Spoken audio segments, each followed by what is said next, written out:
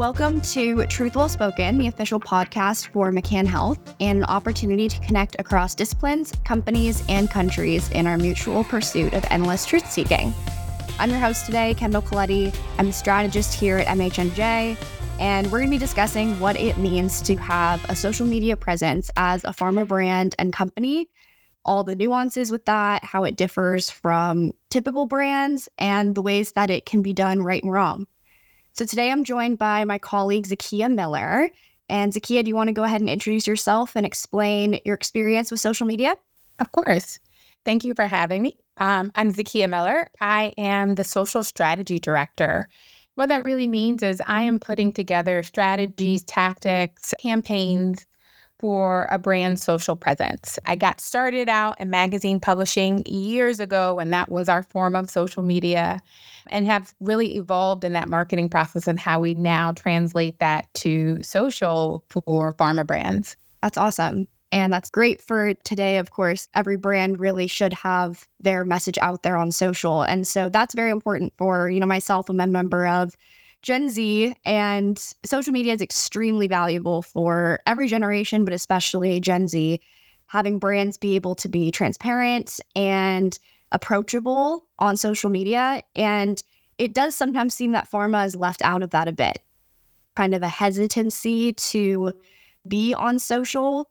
Do you have any insight into that? Why do you think that might be? And why is it kind of handled differently than any other consumer brand being on social media? So when you look at any other consumer brand on social media, they do not have the regulatory or compliance necessary for us. Anything in health and wellness, and you're even seeing it now with some more like lifestyle health brands like vitamins and such, they also now are being required to include disclaimers. So just like if you see a pharma commercial on TV, or if you hear a radio ad on pharma, you are going to hear those disclaimers. And so social media, after it was adopted, everyone was using it, and pharma started to get into it. The FDA kind of came in and said okay, there have to be some regulations of what can be said, what can be posted for social media for pharma brands. And so that's why we have really 3 different steps that we have to go through in order to get any content that you see on social media approved. There's an internal process, an external process with the client. Then you have a legal, regulatory compliance step as well. And then sometimes even some of the platforms, especially Meta, are also going to double check and to make sure that they are compliant. So there's just more red tape when it comes to pharma and social media, but it's not a reason that you should not be on it. When you hire an agency to do your social media, they understand and know these compliance issues and regulatory. And so we know how to work with legal teams to make sure that the content has the messaging and it still has an impact, but it is also compliant. Right. Yeah, no, that makes sense. And that's very interesting, just how different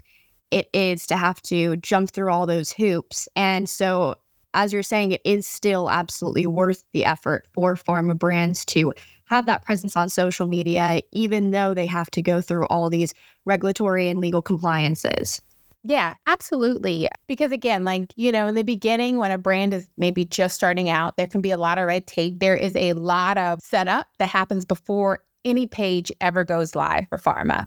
So in some cases, you are working 3, 6, ideally at least a year or so out when you're going to build a brand strategy on social and pharma, just so that you can put the direct parameters in place. And that could be sometimes training with clients and regulatory teams so that they understand social media, how we can show up on social media, if it's a branded versus unbranded, because those things also change with what you can do on social. But then you have, are we going to turn comments on? Are we going to turn them off? So these are all the things that you use to set up to make sure that when you are ready to go live on social, you have processes and policies in place so that you know how to handle anything that can happen on social media. Because obviously that's also a big deterrent for pharma is once you open yourself up, and especially if you turn comments on, you're opening yourself up to ridicule.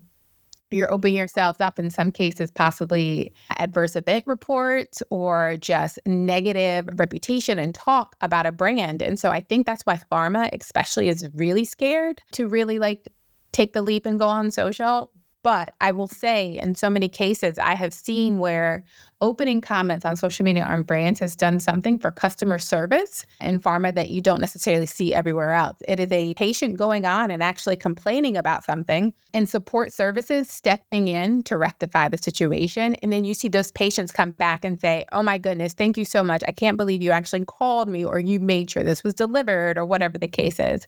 So I think that you also find some really cool insights on social media about what your patients need. Are there any unmet needs that you possibly could fulfill, or any needs for services and support that patients are sharing grievances on that you could kind of come in and fill that void?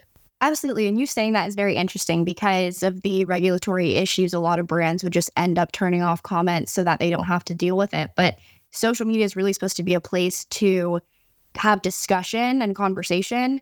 And without that, it's really just brands speaking with no dialogue or conversation. It's just them putting things out there and no one able to really interact with it.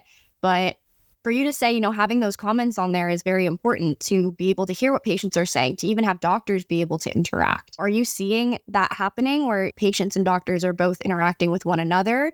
So I would actually say, turning comments on is something that I always recommend. I always do. And in some cases, if teams aren't ready to do it, that's fine. Let's still get on social, because at any point we can turn comments on. If we have to start with comments off, I will do that. But what I'm finding when you do turn those comments on, you're sending it to a certain group. So if we're sending it to HCPs, I do expect, and we do see that HCPs are actually commenting because it's peer-to-peer post oftentimes. Someone is saying something, maybe someone responds or asks a question. And then on the patient side, we see same thing, a lot of like comments or questions or concerns. But one thing that we are missing oftentimes is an HCP speaking directly to a patient. And that's where KOL and patient ambassadors really can fill the void there, because you have the opportunity to have patients educating HCPs and vice versa, HCPs educating the patient. Yeah, that's very interesting. And that would be extremely valuable. And you kind of were touching on, the targeting. And so that kind of brings us into a bit of that discussion of like paid advertising on social media with brands, as opposed to just organic content that's just being posted, with some sort of regular cadence. Can you kind of go into a little bit of those nuances with social? When you look at an organic social presence, is really just meaning that you are owning a page and that you will post that content directly to that page. So it will show up in feed if someone is following you, for instance. But for the most part, if someone wants to go onto your brand page, they can find all of your content that lives there. And this is great when you have a ton of followers and people are engaging and interacting with your brand page. But if you don't have a lot of followers and you're just building out a social presence, you really do need to put a paid media budget behind it, because you're just not going to get the reach that you will when you just are posting organically. It requires that someone either is following you or they actually come to your page. Whereas when you do paid media behind post, you have the opportunity to target people based on either their interest or the things that they interact with, demographics or geographical locations, so that you can make sure and you can kind of qualify your leads to make sure that you are actually reaching the audience that you're intended to. And you can't do that with organic. You just kind of like hope that it lands and that it gets to the right people. But at least when you paid, you know that it's getting there. And you're also obviously going to see more return on your investment behind paid, because you can actually see those click-through rates and the other metrics that come through. Right. What are the ones that tend to be used the most by pharma, or what are these different social media platforms really doing to incentivize pharma to be on them and to actually use them, knowing that they require all of these regulatory and legal aspects to it? So I am seeing, for the most part, most brands will start and sometimes only stay on Facebook. That's obviously a big one and an easy one. And regardless still of age, yes, it does skew a little bit older, but you still do have some younger people talking, especially when it comes to rare diseases. So Facebook is like number one. I think Instagram kind of naturally falls in there because they're both owned by Meta. And Meta They work with pharma to make sure that they have the policies in place on their end so that pharma can be compliant. So I can give you an example of just how well they work with us. They were doing a new page experience where they were changing the actual layout of the page. And when this came out, pharma was like, wait a minute, this is going to change how our page looks. We're no longer going to be compliant. The things that we need to include on our page are not going to be there. So Meta ended up pushing back the release date for this new page by months until they figured out and worked with. So they're willing to really work with pharma brands and make sure that they can show up in the space and be compliant. So that's one thing I think that is an easy sell for clients who are a little hesitant into going into social. I think Meta is definitely the place to go. Twitter, especially for corporate communications, Twitter and LinkedIn for corporate communications, industry news, things like that. But then you do have a lot of biopharma showing up in Twitter as well. Reddit is actually an amazing platform for pharma because what we do is we often find a lot of our patients are there and they're being very honest and very vulnerable about their patient journey, where they are. They're asking treatment questions. They're asking for specialist information, all of these things of like different coping mechanisms and things. And because there's a little bit more anonymity in Reddit, we find that the conversations, even though they are public and open, are still more vulnerable because you really are just a profile name. There's no pictures, none of that associated, unlike a Facebook, Instagram, who are really run by photo and video.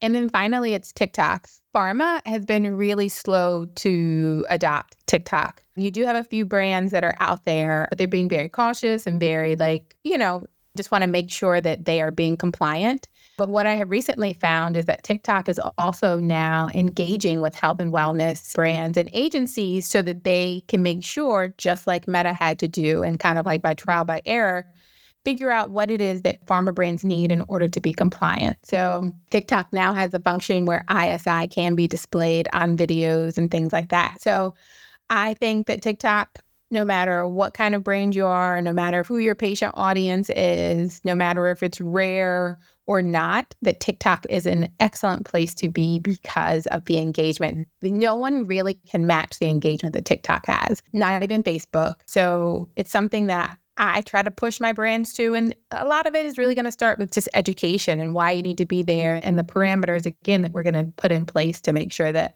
we can do it compliantly. It depends on when you look at your audience and your disease state and what your brand is, you kind of have to figure out which one makes the most sense. We do that through like social listening to understand what the patients or HCPs are saying about a particular disease state or brand or treatment. And then figuring out, okay, well, the volume of the conversation is actually on Facebook, so we need to be on Facebook. Or we have a lot of people talking on Instagram and Reddit. So, maybe there's an opportunity. Maybe you don't open up an official Reddit page, but you could still run paid media because your audience is there. Right. And that makes a lot of sense. Brands shouldn't just open up a account on every single social media platform and have the same content on everything. Like you said, it's all about finding out where your audience is and what they're really looking for. It's very cool to hear that all these platforms are really willing to work with pharma and understand all of these different hoops that have to be jumped through and willing to help and make that easier for them. And something you said around TikTok, I really agree with in terms of the importance of being on there. And there's also a perception that it's a much younger audience, but that's a great place to meet people where they're at, especially when it comes to healthcare. TikTok is more and more seen as like Google. People will search up their symptoms or search up their diagnosis or the treatment that they were just prescribed and want to hear from real people. And even, do you see like doctors that are also on there as well? Yeah. So I think it's Gen Z. I'm pretty sure there was a study released that said that they go to TikTok for health advice before even turning to a doctor. Wow. And I think that's going to continue to happen. I think that you'll even see millennials as well, again, starting to go to social first, especially TikTok, to learn about their different health and wellness needs. Healthcare professionals are also the leading profession on TikTok. And on most of these cases, you're seeing healthcare professionals talk about a disease state, a treatment option, what you should know, general just information, different treatments that could be available to them, different coping mechanism, alternative therapies, and things like that as well. So this is one place for TikTok where it is crossing over, where you have HCPs talking directly to patients. I don't see as much HCP peer-to-peer communication. So I think that the platform is really patient forward. And so I think it's an awesome opportunity to have KOLs teaching patients. And because obviously, with social, there comes a lot of misinformation. And you want to make sure that patients are getting the right information so that they can make informed decisions. Absolutely. And so what kind of pharma brands are you seeing that kind of tend to do better on social? Are there any that kind of stand out because of the certain area that they're in? I really think the one that stand out, anyone can stand out in any category. It just has to make sure that your content is tailored to your audience. You can't slap a banner ad meant for a landing page on social and think that it's going to do the same thing for you. So it's really important that you know your audience, you know the nuances or the languages that they are using so that you can model that so that they can relate to it. Another big thing is patient ambassadors. People want to see real people who understand and know what it's like to live in their shoes. And so to do that, you really do need the people who are affected by these diseases. And they can do it from an unbranded perspective, if it's just disease education and awareness, or you can do it from a branded perspective of, this is my journey to treatment on X, Y, and Z brand. But we find that, especially in pharma, that there is mistrust with the general public. So when you can have a real person, a real HCP speaking that's giving like real world advice or real world experience, it can really change the perception and the sentiment toward a brand. So again, it can be any industry within pharma or any disease state essentially that has the opportunity to do really well in pharma. I will say that it's important that you can't just be disease ed or you can't just be treatment. There has to be fair balance. You also need to think about the lifestyle of what that means for someone who's like living with this disease. What other things besides making sure that they get on treatment and stay on treatment can you be giving them? Is there any supplemental education? Are there webinars in their area? Are there advocacy groups that they should be in touch with? So those are the other things and the other type of content beyond just selling. You can't just sell to anyone. You have to make sure that you are adding value to someone's life. And so if I see in a post, okay, yesterday you sold me, today you just want to make sure that I'm taking care of my mental health. And so there's a quick tip on take a break or whatever the case may be. So it really still needs to have like a lifestyle component to it, even in pharma. And there's a way to do that when you, again, know your audience, know who you're talking to, and the things that affect them day to day. Great. That makes sense. What really is making a good social media presence is understanding who you're speaking to, understanding everything about them rather than just their disease and their treatment. So kind of going off of that, I feel that there's a misperception a bit around rare disease on social that, if you have such a small patient population that maybe it's not worth it to be on social media. Do you still see that there's value in that? Absolutely. In fact, when you have a rare disease and these ultra rare diseases, it's even more important that you're on social because unlike when you have a disease that is affecting so many people, they can find local support where they can actually go in person, meet other people and interact with other people. But when you are in these like ultra rare and rare diseases, they might not know anyone who else has this disease in their town, in their city, So it's important because they're often looking for that community.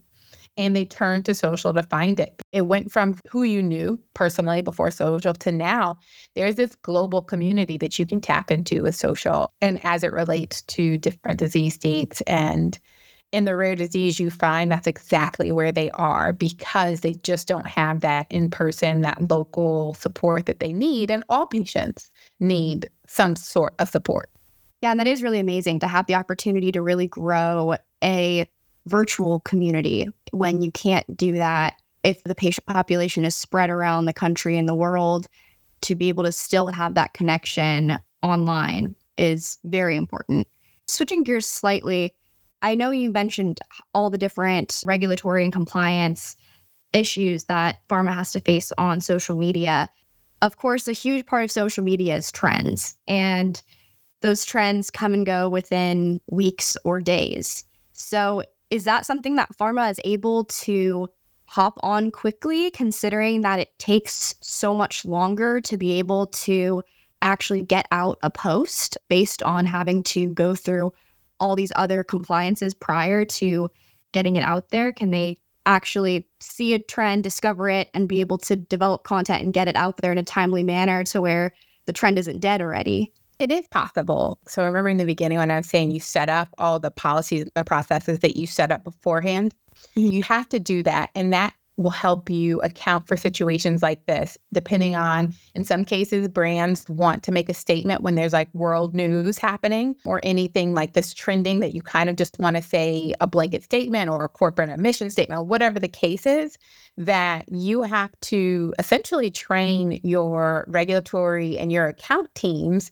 to understand that like this has to move quickly. And in cases where you have new brands who are just opening on social, that is a little bit tough for them, that they can't move things in a day or two.